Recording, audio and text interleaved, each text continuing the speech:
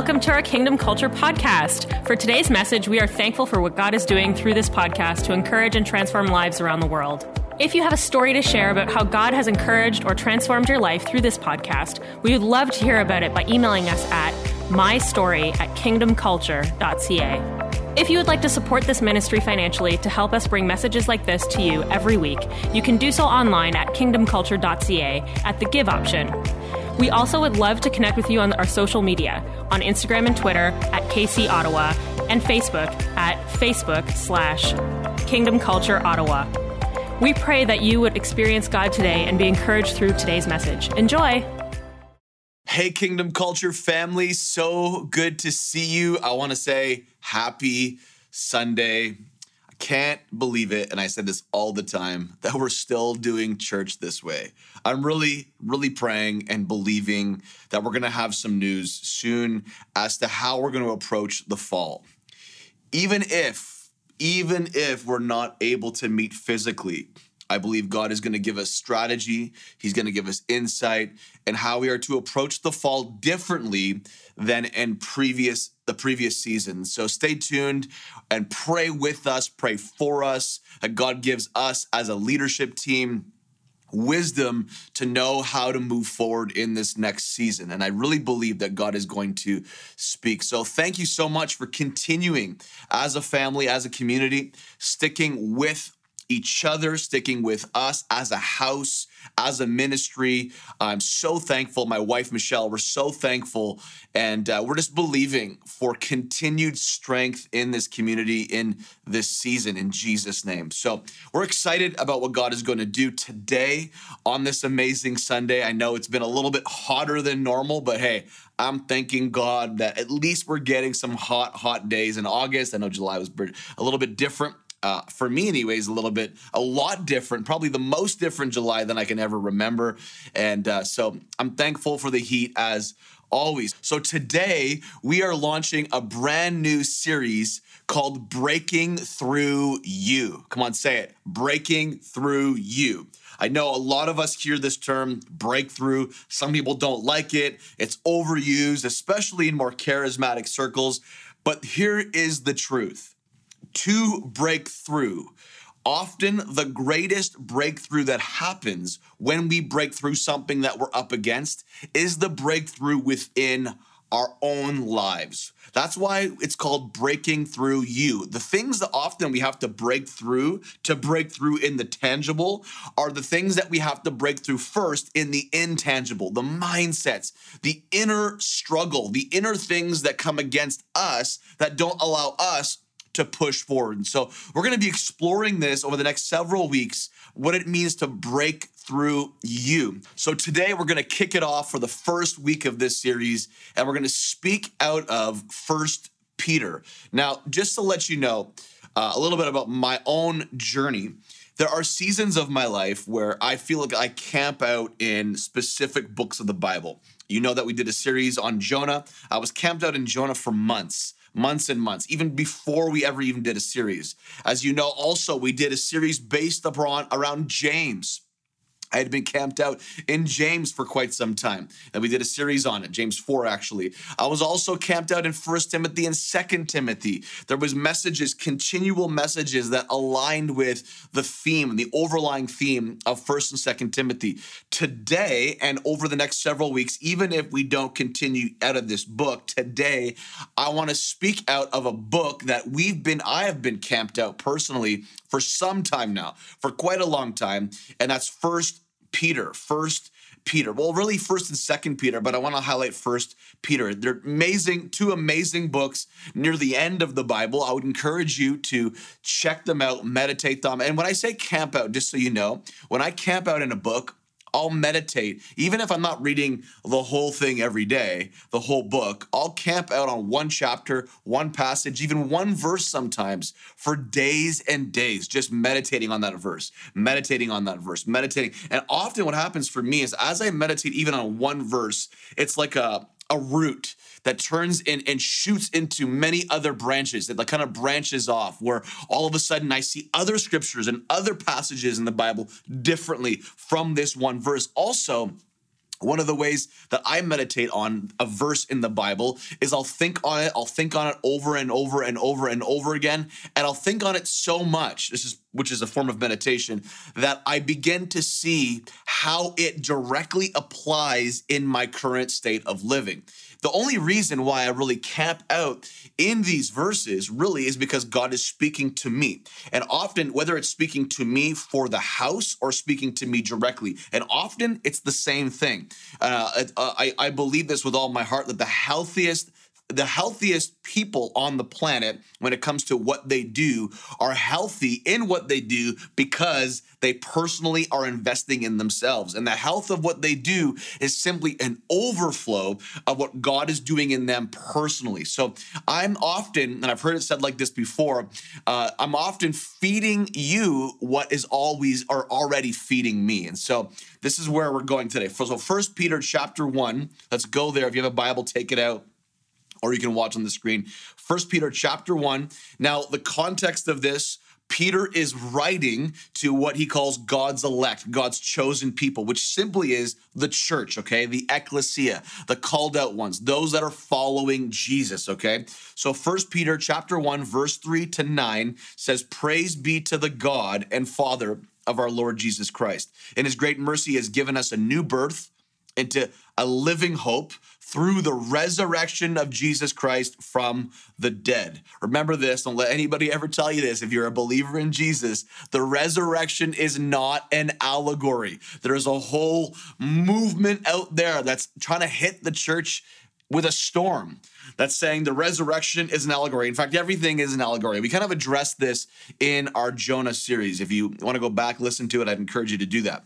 Verse 4, "And into an inheritance that can never perish, spoil, or fade. This inheritance is kept in heaven for you." Verse 5, who through faith are shielded by God's power. Who through faith are shielded by God's power. It's very important that we understand biblical faith. Biblical faith, Hebrews defines it in chapter 11 as God's divine persuasion. When you break down Hebrews chapter 11, verse 1 and 2, we see that biblical faith is God's divine persuasion. Paul in Ephesians chapter 6, verse 16, encourages us to hold up the shield of faith, to hold it up, to be so persuaded by God that we got what we need to live the life we're called to live. He says it also in Ephesians chapter 1. We've been blessed with every spiritual blessing in Christ. To hold up the shield of faith is to stand strong in the midst of adversity. And it says this, to hold up the shield of faith so that you can shield yourself from the fiery arrows from the enemy. You can read it. In addition to all these, he's talking about the full armor of Jesus, what it looks like to walk in the full armor. He says, hold up the shield of faith to stop the fiery arrows of the devil, because there's always fiery arrows coming at you, okay?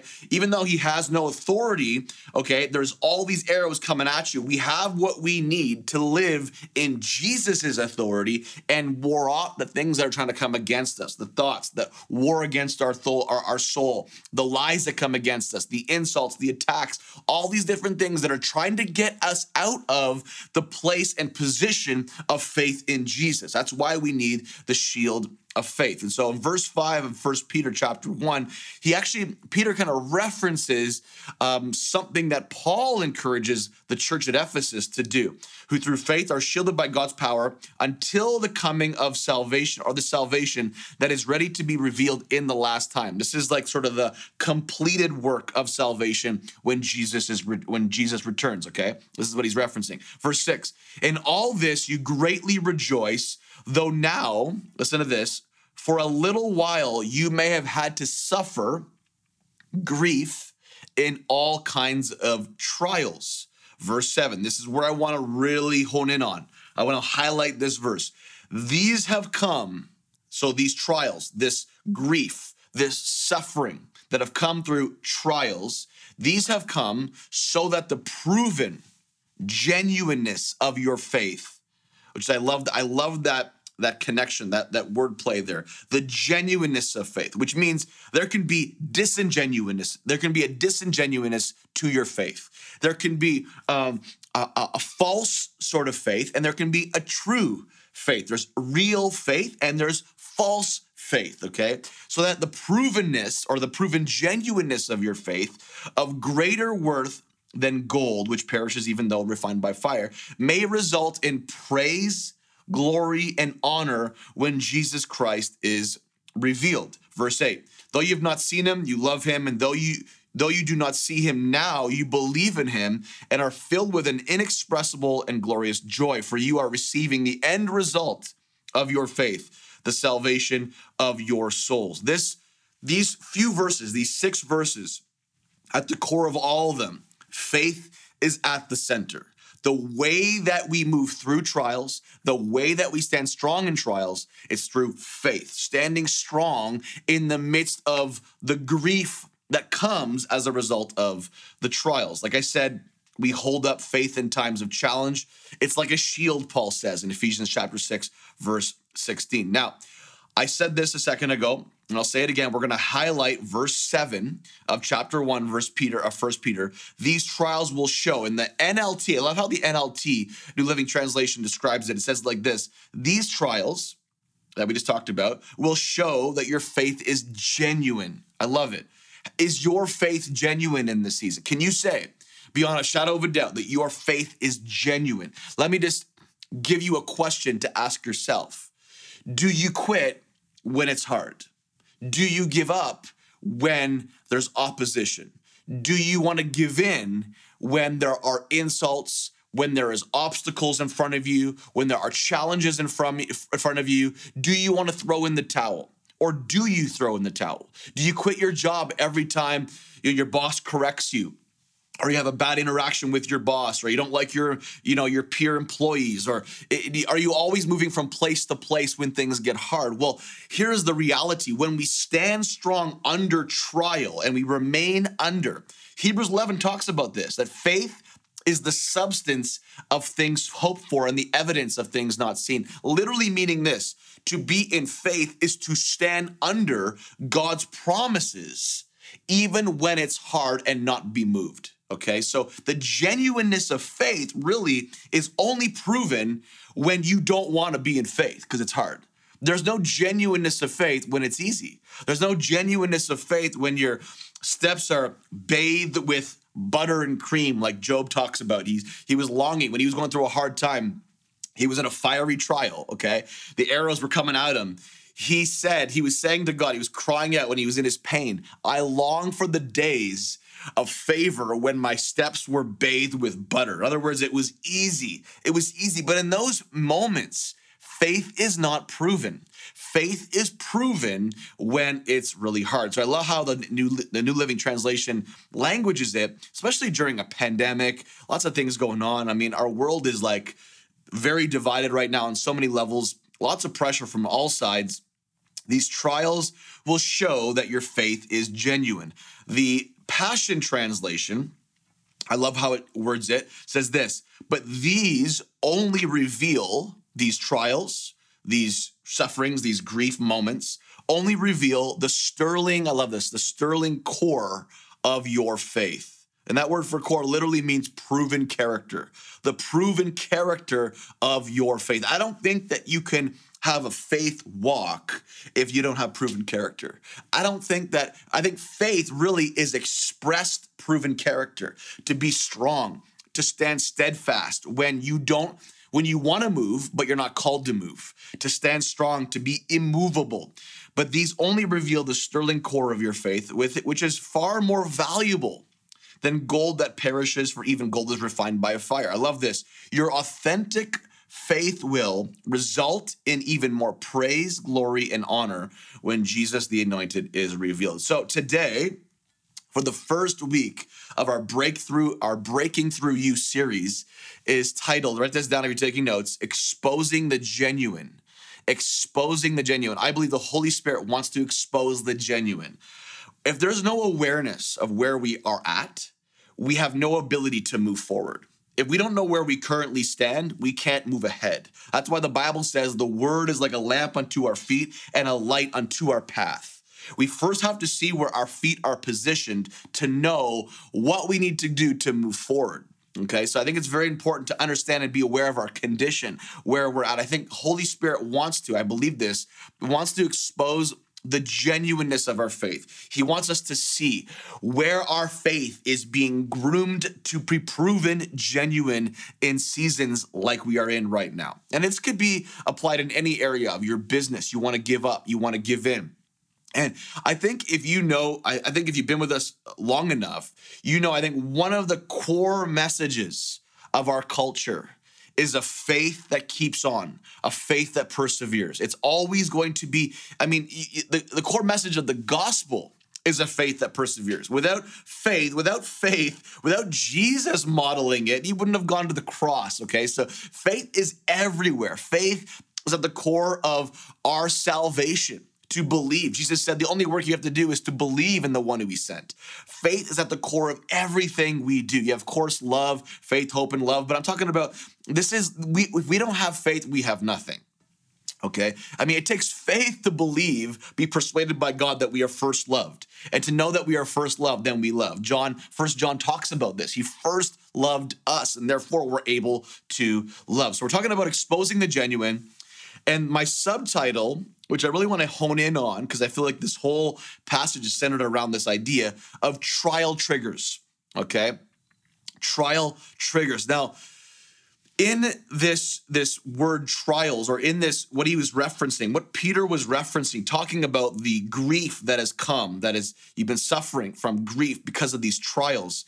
He's actually speaking, okay, Peter is speaking of believers suffering difficulties and persecutions. And he actually references this 4 separate times in the first book of Peter. And I'm actually going to reference all of these times. I've already referenced one part, the first part, where Peter addresses it. He opens it up, talks about how these are happening, and you shouldn't be surprised. These are happening to prove your faith genuine. But there's 3 other times that he references, and then we're going to go there in just a few moments. But the thing is, I want to just say this because, and you've heard me say this before probably, faith is not ignoring the facts. Faith is facing them, okay?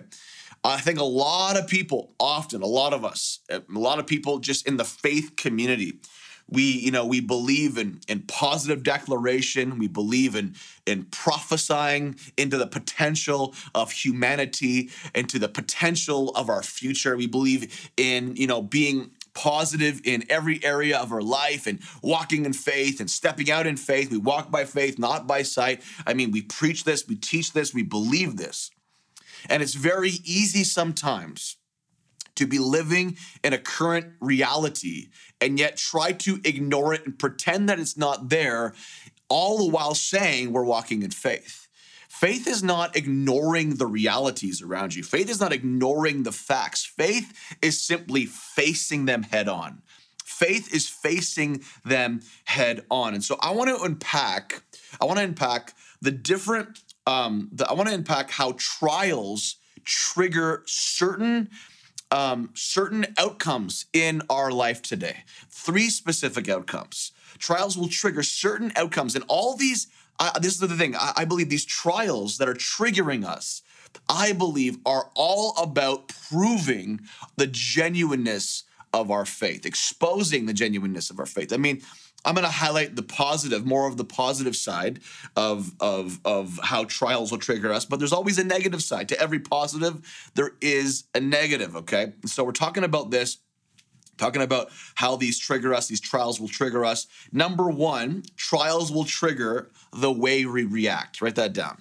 Trials will come, trials will happen, they happen in our life, and they will often trigger the way we react. 1 Peter chapter 3, okay? This is another time where Peter is referencing the trials, the persecutions, the sufferings that are bringing grief. 1 Peter chapter 3, verse 13 to 17. Why would anyone harm you if you're passionate and devoted to pleasing God? But even if you happen to suffer for what is right, because there's a difference between suffering for what is right and suffering for what is wrong. Like doing something stupid and then suffering for it is very different than suffering for what is right. But even if you happen to suffer for what is right, you will have the joyful experience of the blessing of God. Okay, so there is a positive, amazing outcome for suffering, for going through grief, for standing for what is right. Okay, having a proven character, being persuaded by God, being unmovable in faith. There is a blessing from God that comes on you, and you will experience for suffering for what is right. It says this, and don't be intimidated or terrified by those who would terrify you. Are there people around you right now, situations, circumstances, your job, your new career, things that are happening around your world that are trying to terrify you right now? Maybe you're gonna make a big step of faith and you're working with the bank right now to launch a new business and you're terrified. People are telling you you're gonna fail, you're gonna lose it all, you're gonna go bankrupt the first year. Are you sure you want to do this? And you feel faith, but you also feel the terror. You know, what's happening in your life? Listen to verse 15. But give, this is what I want to hone in on right now on this passage, but give reverent honor in your hearts to the Anointed One and treat him as the holy master of your lives.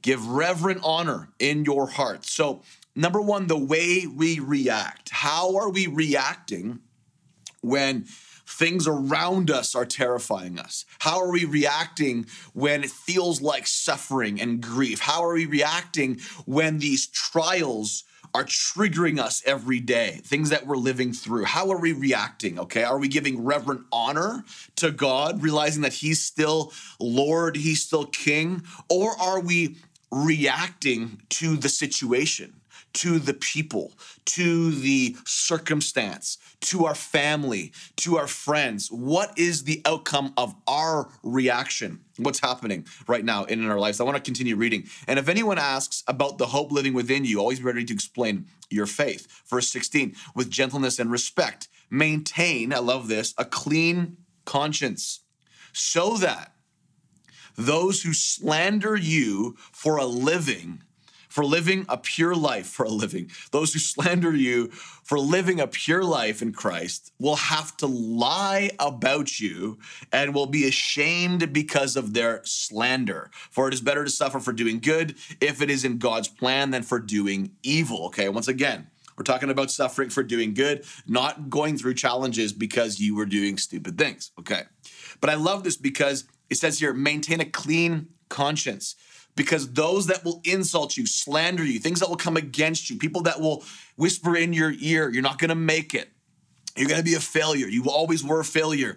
Those who are slandering you or insulting you or tearing you down, because you've maintained a clean conscience, because you're doing what God's called you to do, okay, they will end up having to lie about you. They don't even know they're lying about you. They won't even realize it, have to lie about you because there's nothing truthful to say against you that actually is legitimate enough to actually come against you. That makes sense, okay? So be you, keep on moving, keep on advancing, and watch what God does through you. I wrote this down because it's true, and I feel like I have to address it. We have three reactions often when trials trigger us. It's to God, it's to people, and to our situation. Okay, so I think there's three different layers of our reaction. In this specific layer, we see Peter talking about reacting to the reverent awe and fear of God in a holy way, like responding this way. But give reverent honor, verse 15, in your hearts to the Anointed One and treat him as the holy master of your lives. Because when we react negatively without honor, we treat the world like the world is our master. We treat the situation like the situation is our master. We treat the grief like the grief and the suffering is our master. When we react to God and give reverent honor to God, we treat him in the midst of trial, in the midst of being triggered, in the midst of overwhelming fear. We give God honor, and that's where God wants us to be positioned.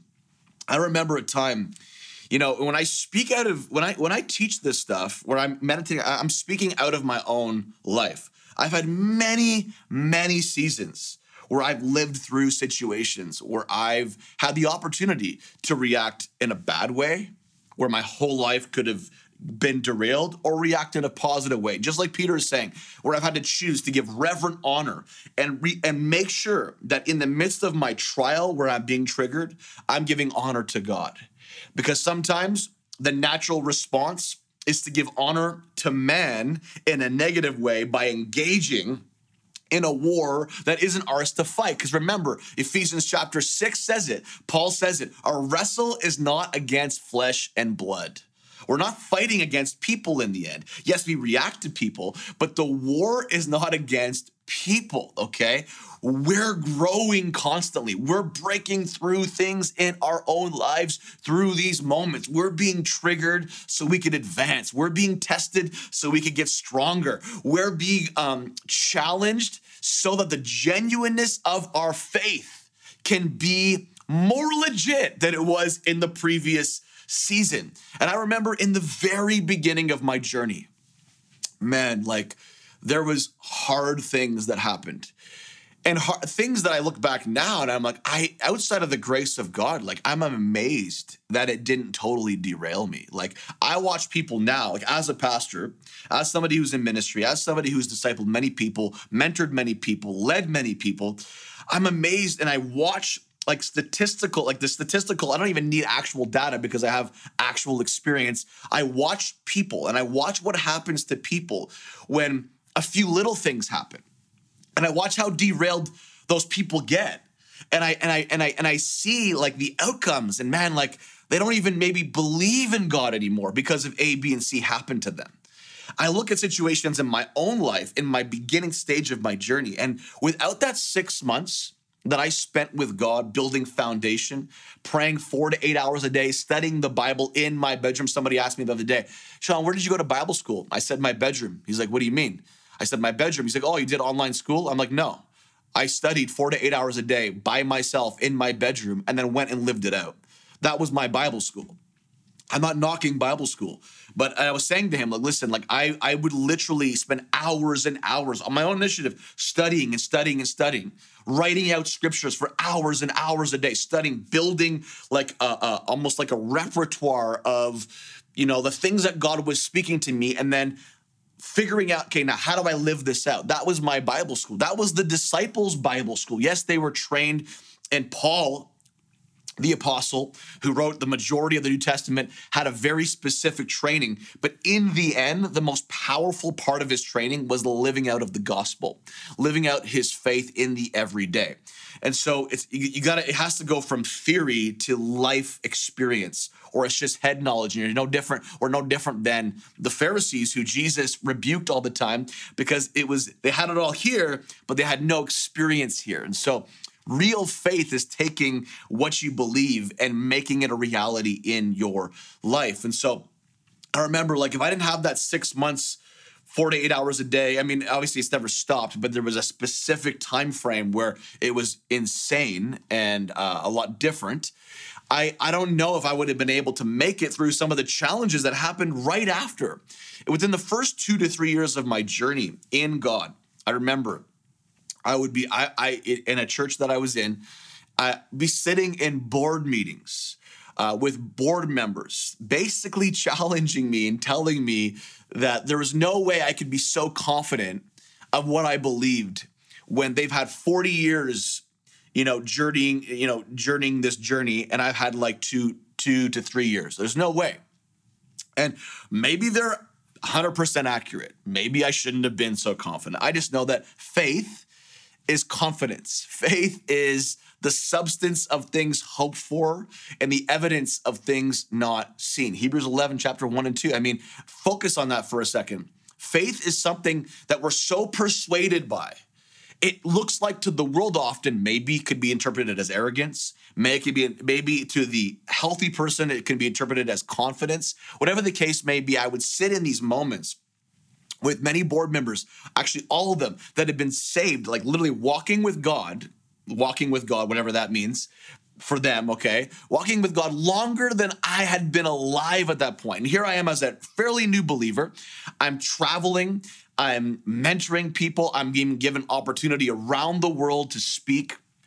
I've developed my first school on hearing the voice of God. Like I'm working at what God's called me to do. And here I am being challenged, saying that like what I'm doing is not of God. And I remember like just going in there and God telling me, I want you to honor me by not reacting. I want you to honor me, like Peter was saying, by not responding. I want you to honor me by not sharing like insult for insult. Like when they come against you and they attack you, don't attack back. Don't respond. Don't react. I mean, in a sense of don't respond in a negative way, like honor the elders, honor the leaders, even if we had major disagreement. And it was all doctrinal disagreement, by the way, okay? So it was all doctrinal disagreement. Even if we had doctrinal disagreement, I was to honor, like Peter said. And I'm telling you, because I did that, because I didn't change insult for insult, because I chose the way of honor, God lifted me up. God honored me. God lifted me out of that situation stronger than when I went into that situation. And I look back at those moments and I'm like, I've had many moments. I mean, I've had literally like elders in a city, right? A 40-page document about one of my schools telling me how undoctrinal it was, demonic it was. And this was publicly shared with a massive community in our city. And I went through that and I love that community. I love all those leaders. We had a disagreement, but I'm thankful for moments like that. And I'm giving you the very, very brief, loving Coles notes, okay?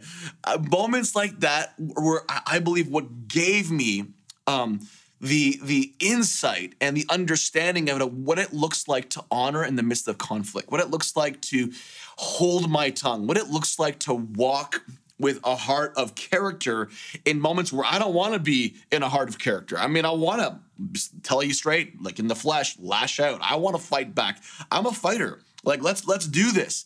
But that's not how the kingdom works, right? That's not how God wants us to operate. There are fights that just aren't our fights, and fights that actually will never be won because humanity is actually involved. And so I love this first part of 1 Peter chapter 3, but give reverent honor in your hearts. Remember that He is king. He is the master of your life. Number 2, how we rejoice. How we rejoice. How we respond is very important when there's trials that trigger us. How we rejoice. We can either rejoice in the negative by wallowing in it or rejoice in the mindset of all the good that comes within our relationship with God. Now, let me read this next chapter 4, verse 12, okay? This is the third moment where Peter addresses the suffering, the trial, the triggers, right? Beloved friends, if life gets extremely difficult with many tests, don't be bewildered as though something strange were overwhelming you. Instead, continue to rejoice. I love it. So we respond with reverent honor.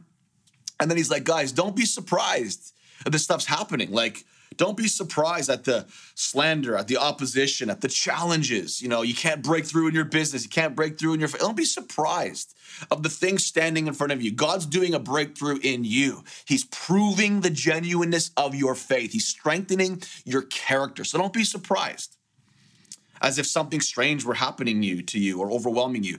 Instead, rejoice. Rejoice. Are we rejoicing in the fact that God is good?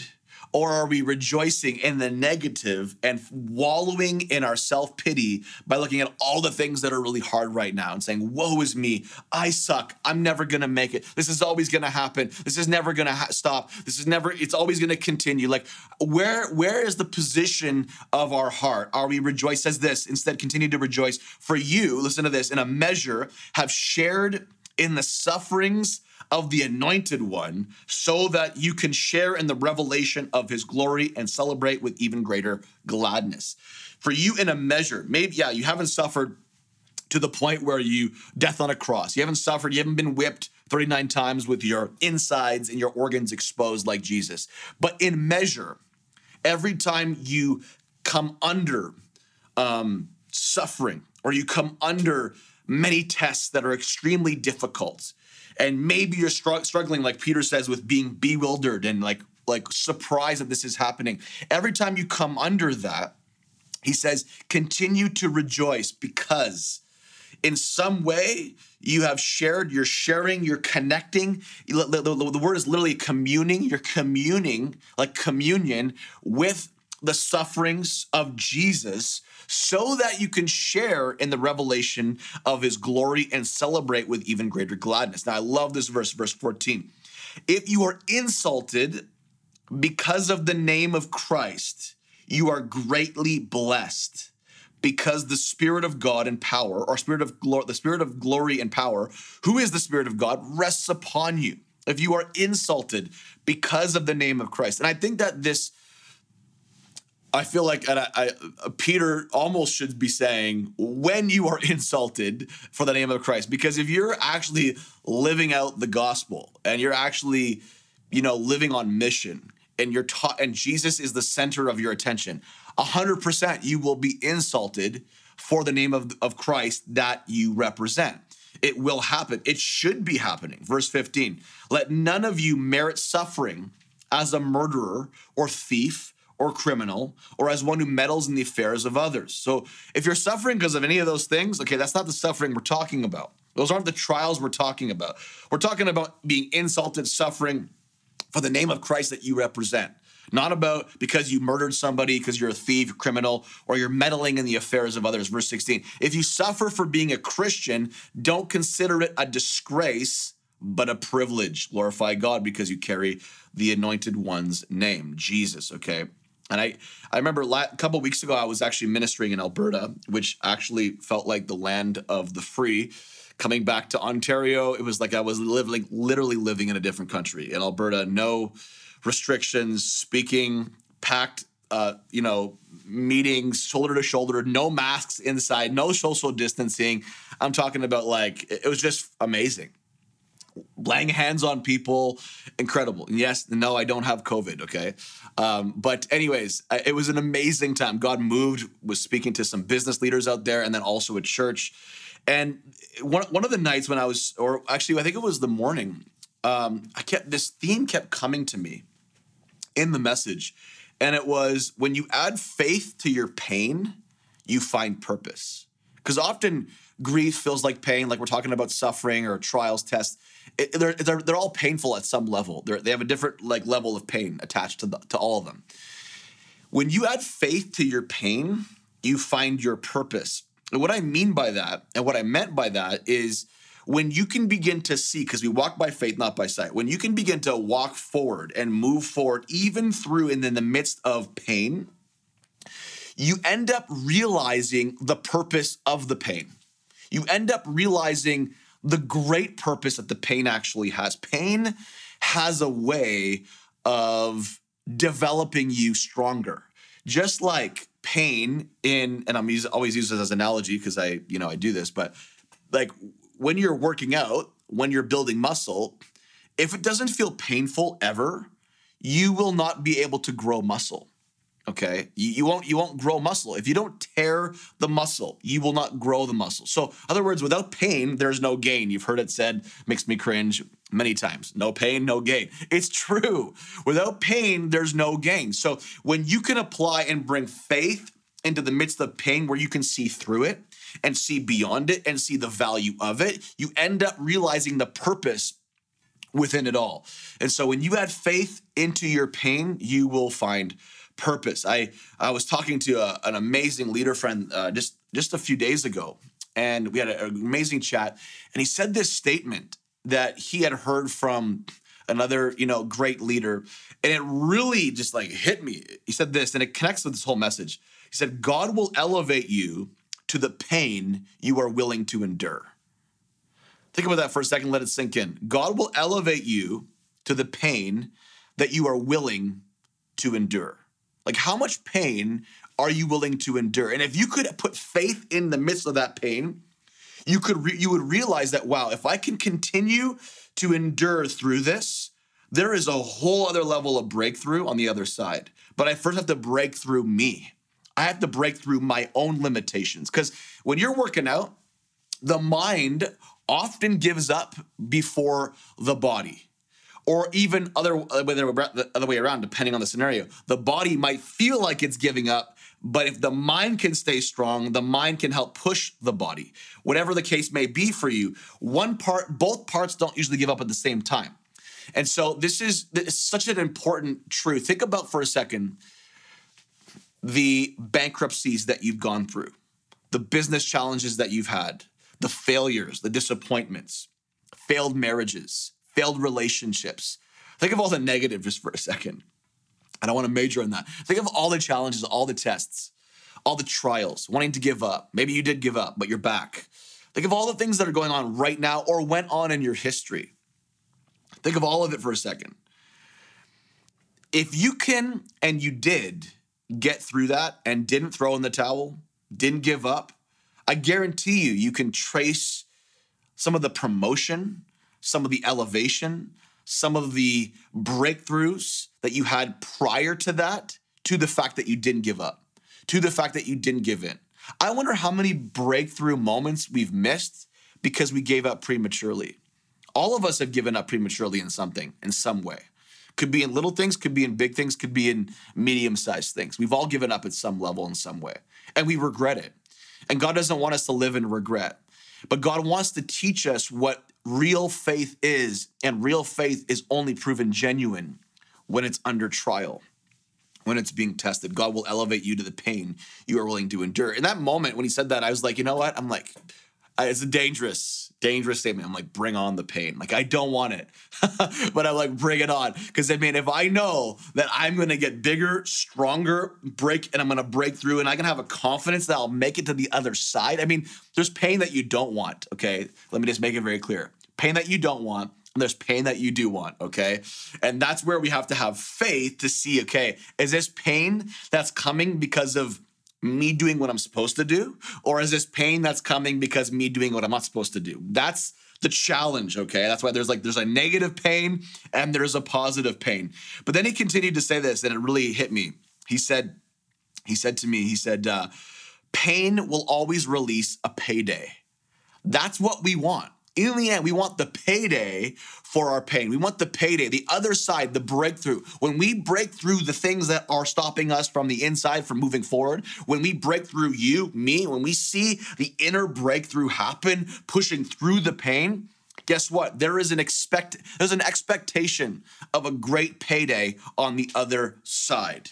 And like I said, like through all my journey, I've had these pivotal moments, even as a new believer. And some of these things that I'm sharing may not even be that big on a scale of pain, but in those seasons and in those moments, they were for me as a new believer. I remember it was like just not too long after that last experience I shared with you when I was a brand new believer, maybe 2 to 3 years in the faith. I could have been derailed. I mean, leaders in my life, coming at just crazy time. And honestly, God bless them all. I've had interactions with all of them years later, and there's no hard feelings. But it's a challenging time when you're a young believer, and there's opposition all around all the time. But it actually strengthened me. But I remember just not too long after that, I was at a wedding, maybe like 2 years after that. I was at a wedding and with some of that crew of people that didn't have much affinity for my doctrine, let's just put it that way. At this wedding, and with a whole bunch of people that, I had leadership in their lives over, I was mentoring, investing in, great little community. There was kind of a little bit of a divide of, the one community and the other community. Anyways, without saying it, I'm just going to go into the story. And I remember I was outside and this gentleman came outside. I was with all these people that I was very close to. And he stood up, it was at a wedding, and he yelled at the top of his lungs and began to insult me and say that what I was doing was taking people down a wrong path, and I was a false prophet, false teacher, and, my doctrine was wrong, and, God is not real like that. And, the divide was that he didn't believe that you could experience God today. Like he was just this sort of iconic, disconnected, divine figurehead that, had a bunch of rules and we were to follow them. Whereas I was coming at it from a relational standpoint, and he didn't like that at all. And so he went off insulting me in front of all these people. And you know what? Once again, God told me, don't insult back. And I remember taking that, walking away, and just taking it and realizing this is part of the journey. This is part of my faith being proven genuine. Am I going to attack back? Am I going to let it derail my faith because someone doesn't like me? The reality of it is, you want to be a leader that's doing anything in life, not everyone's going to like you, and you got to accept that. I remember walking away after that experience, walking alone on this path through this field. It was pitch black at night, and just praying and just honoring God and thanking God that, God brought me along on this journey and I'm here for the long haul. Whatever comes my way, I'm standing strong. And moments like these continued to affect and impact the foundation of my faith. And so I had to rejoice, just like Peter was saying in those moments, rejoice that every time I may be insulted, every time I may have moments like this, I'm sharing a little bit in measure into the suffering of Christ. So genuineness of faith is exposed when trials trigger the way we react. Number 2, how we rejoice. Number 3, the last point before we close, and that's the risks we take. We have the way we react, the how we rejoice, and the risks we take, or I would add, or continue to take. Now, I know for me sometimes, trial, pain, disappointment, which I would clump all together in sort of the same category, definitely can have an effect on the risks I continue to take or cease to continue. Because once you have skin in the game, you've lost a lot. Maybe you've lost a little, lost much. You've been hurt, you've been backstabbed, trash talked. I mean, anything that may be challenging to overcome. Without healing and perspective, it definitely can rob you of continuing the faith journey when it comes to what I would call more risky faith steps. For example, you step out, you feel like God's called you to start this business. You do it, and you do it with amazing people. And you think like it's the most amazing setup. You and these people, like you're totally unified. You launch this business. You believe it's the right thing. It doesn't go well. First 2 years, you close it down. Your relationships with those other people are destroyed, divided, doesn't work out. You're disappointed, but you had faith to move in. Now the second business opportunity comes. You're a little more apprehensive. You've learned some things. You've lost something. You're a little more nervous. Should I do it again? What if I lose it all again?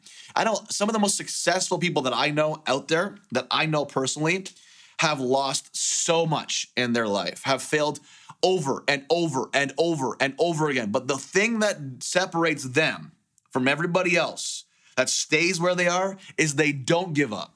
They keep on trying. They keep on taking risks. They keep on stepping out. Now, of course, there's wisdom, and you learn wisdom as you go, but they don't give up. That's the only thing that separates them, is they didn't quit. They persevered through. And so with healing, with moving through, having strong community around you, when you're in a space like this of extreme disappointment, one of the only ways you get out, outside of the grace of God, of course, but it's the grace of God found in community. People supporting you, cheering you on, championing you, counsel in your life, mentoring in your life, leadership in your life. The only way you get out of a pit is if someone pulls you out of a pit. Joseph, who was in a pit, didn't just get out. Someone had to pull him out.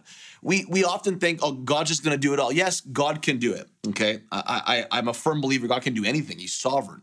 But he also puts people in our life to help us do it, to help us move, and to help us get stronger as a result of failure and disappointment. But 1 Peter 5, which is the fourth time that Peter really addresses this trial-triggering suffering, okay? It says this, verse 9, take a decisive stand against him and resist his every attack with strong, speaking about the enemy, Satan, okay? Take a decisive stand against him and resist his every attack with strong, vigorous faith. Not a passive faith, because faith is never passive. Strong, vigorous faith. For you know that your believing brothers and sisters around the world are experiencing the same kinds of troubles you endure.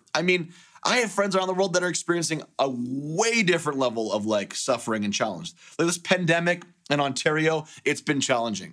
There are other people that are in prison that are being beaten for their faith. Their churches are being burnt down. There's a whole other world of suffering that in Ontario, we haven't experienced much of, if not at all. So, you can't compare in the same way, but we all are going through our own little struggles, Someone doesn't like you on social media. Someone doesn't like you, in your job. Your boss is mad at you. That is so small, not to diminish your experience, but so small into comparison of somebody literally about to die for their faith. It's a very different comparison.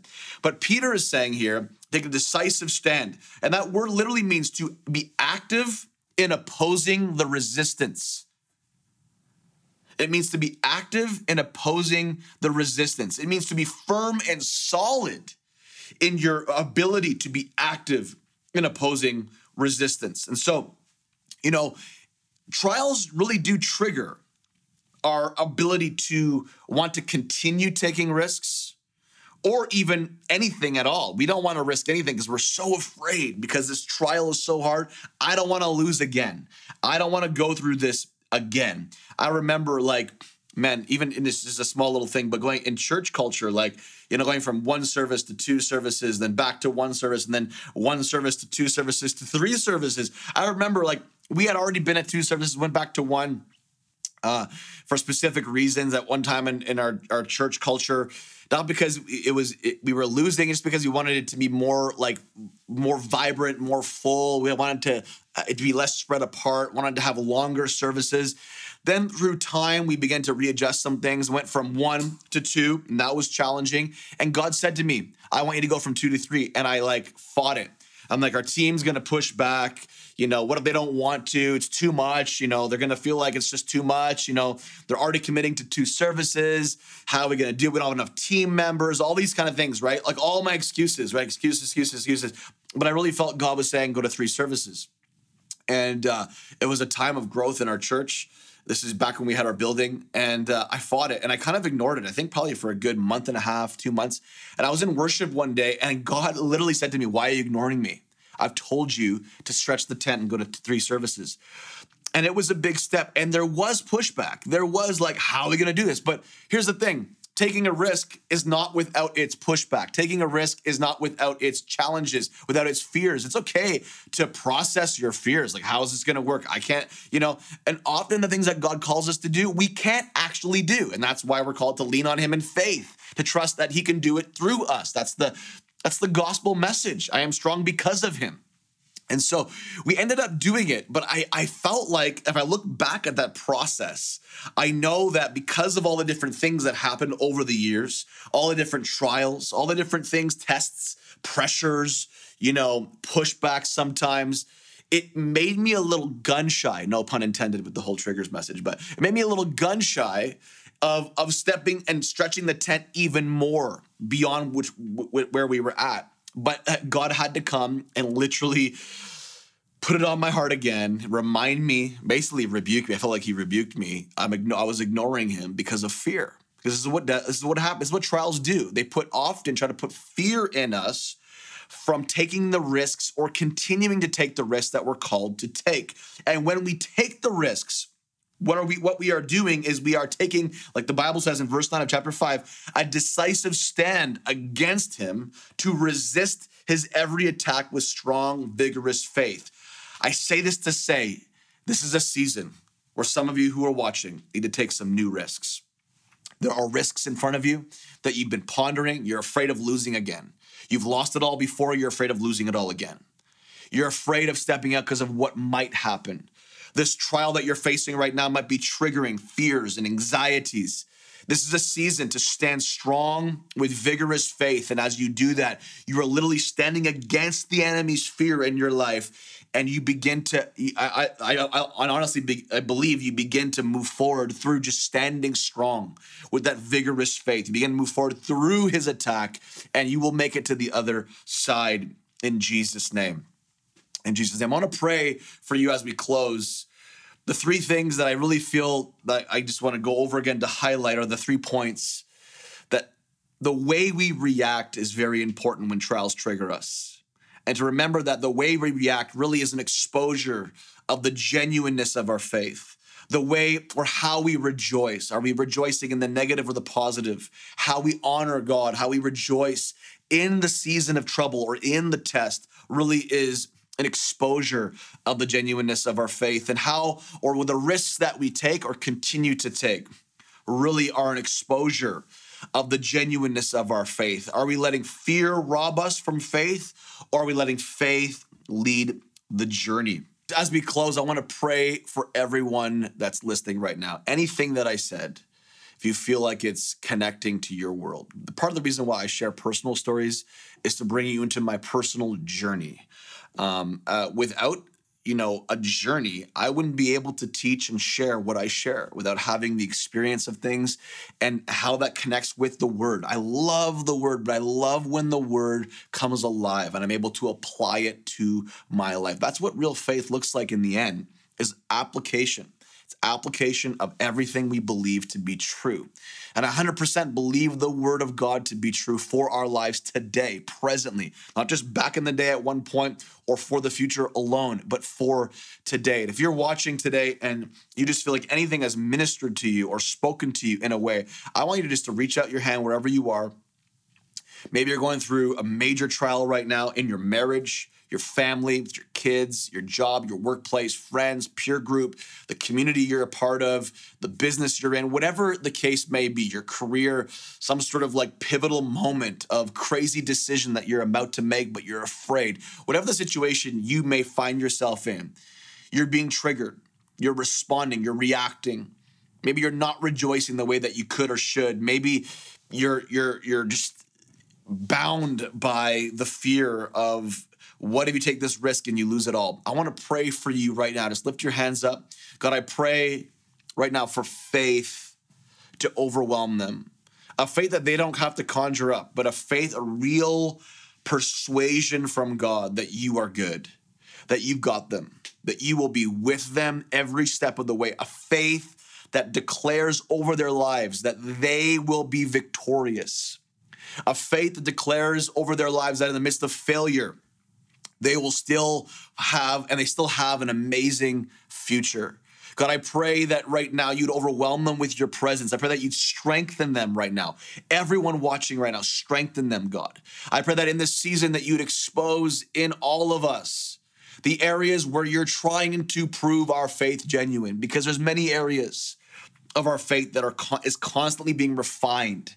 And these trials and these challenges are like the crucible for faith. It's where faith that's so precious, but more precious than gold, is refined. Gold is refined in the fire. All the junk is taken out in the fire. I pray that in this season, God, where there's junk, unbelief, doubt, things that are trying to rob us of the faith journey, that God, you would pull it out, take it out in Jesus' name. Even faith just about who we are. About the fact that, we are God's loved, that God loves us. He has a plan for our lives, that we are sons and daughters of God. Faith that says, I believe in who you say I am, God.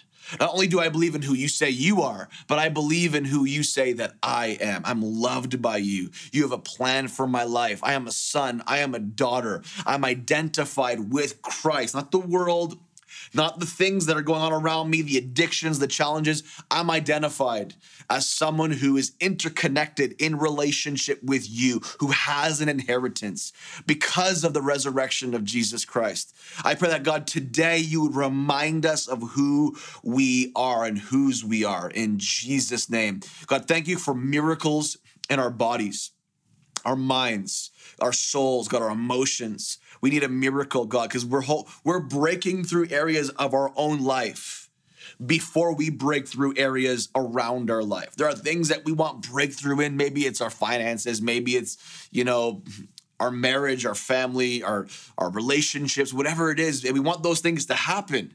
But sometimes they won't happen until there are inner changes in us, breaking through you. My prayer, God, today is that some things in our mind, things in our heart would break down so we could break through in Jesus' name. Maybe you're watching today, you've never said yes to Jesus. I believe it's the best decision you'll ever make in your life. Jesus literally lived through everything Peter was talking about in this passage, all these passages that I shared today in 1 Peter. Jesus literally went through everything. He was led to the slaughter like a sheep, didn't say a word. He was insulted. He was abused. He was whipped. He didn't fight back. He knew that he had to go through this to save humanity. Some of the things that we go through literally, we go through them so we can be a better version of ourselves to help humanity, to be a better leader, to help those that need a leader, to be a better mentor, to help those that need a mentor, to be a better mother or father, to help those that need a mother or a father. We go through things to make us better.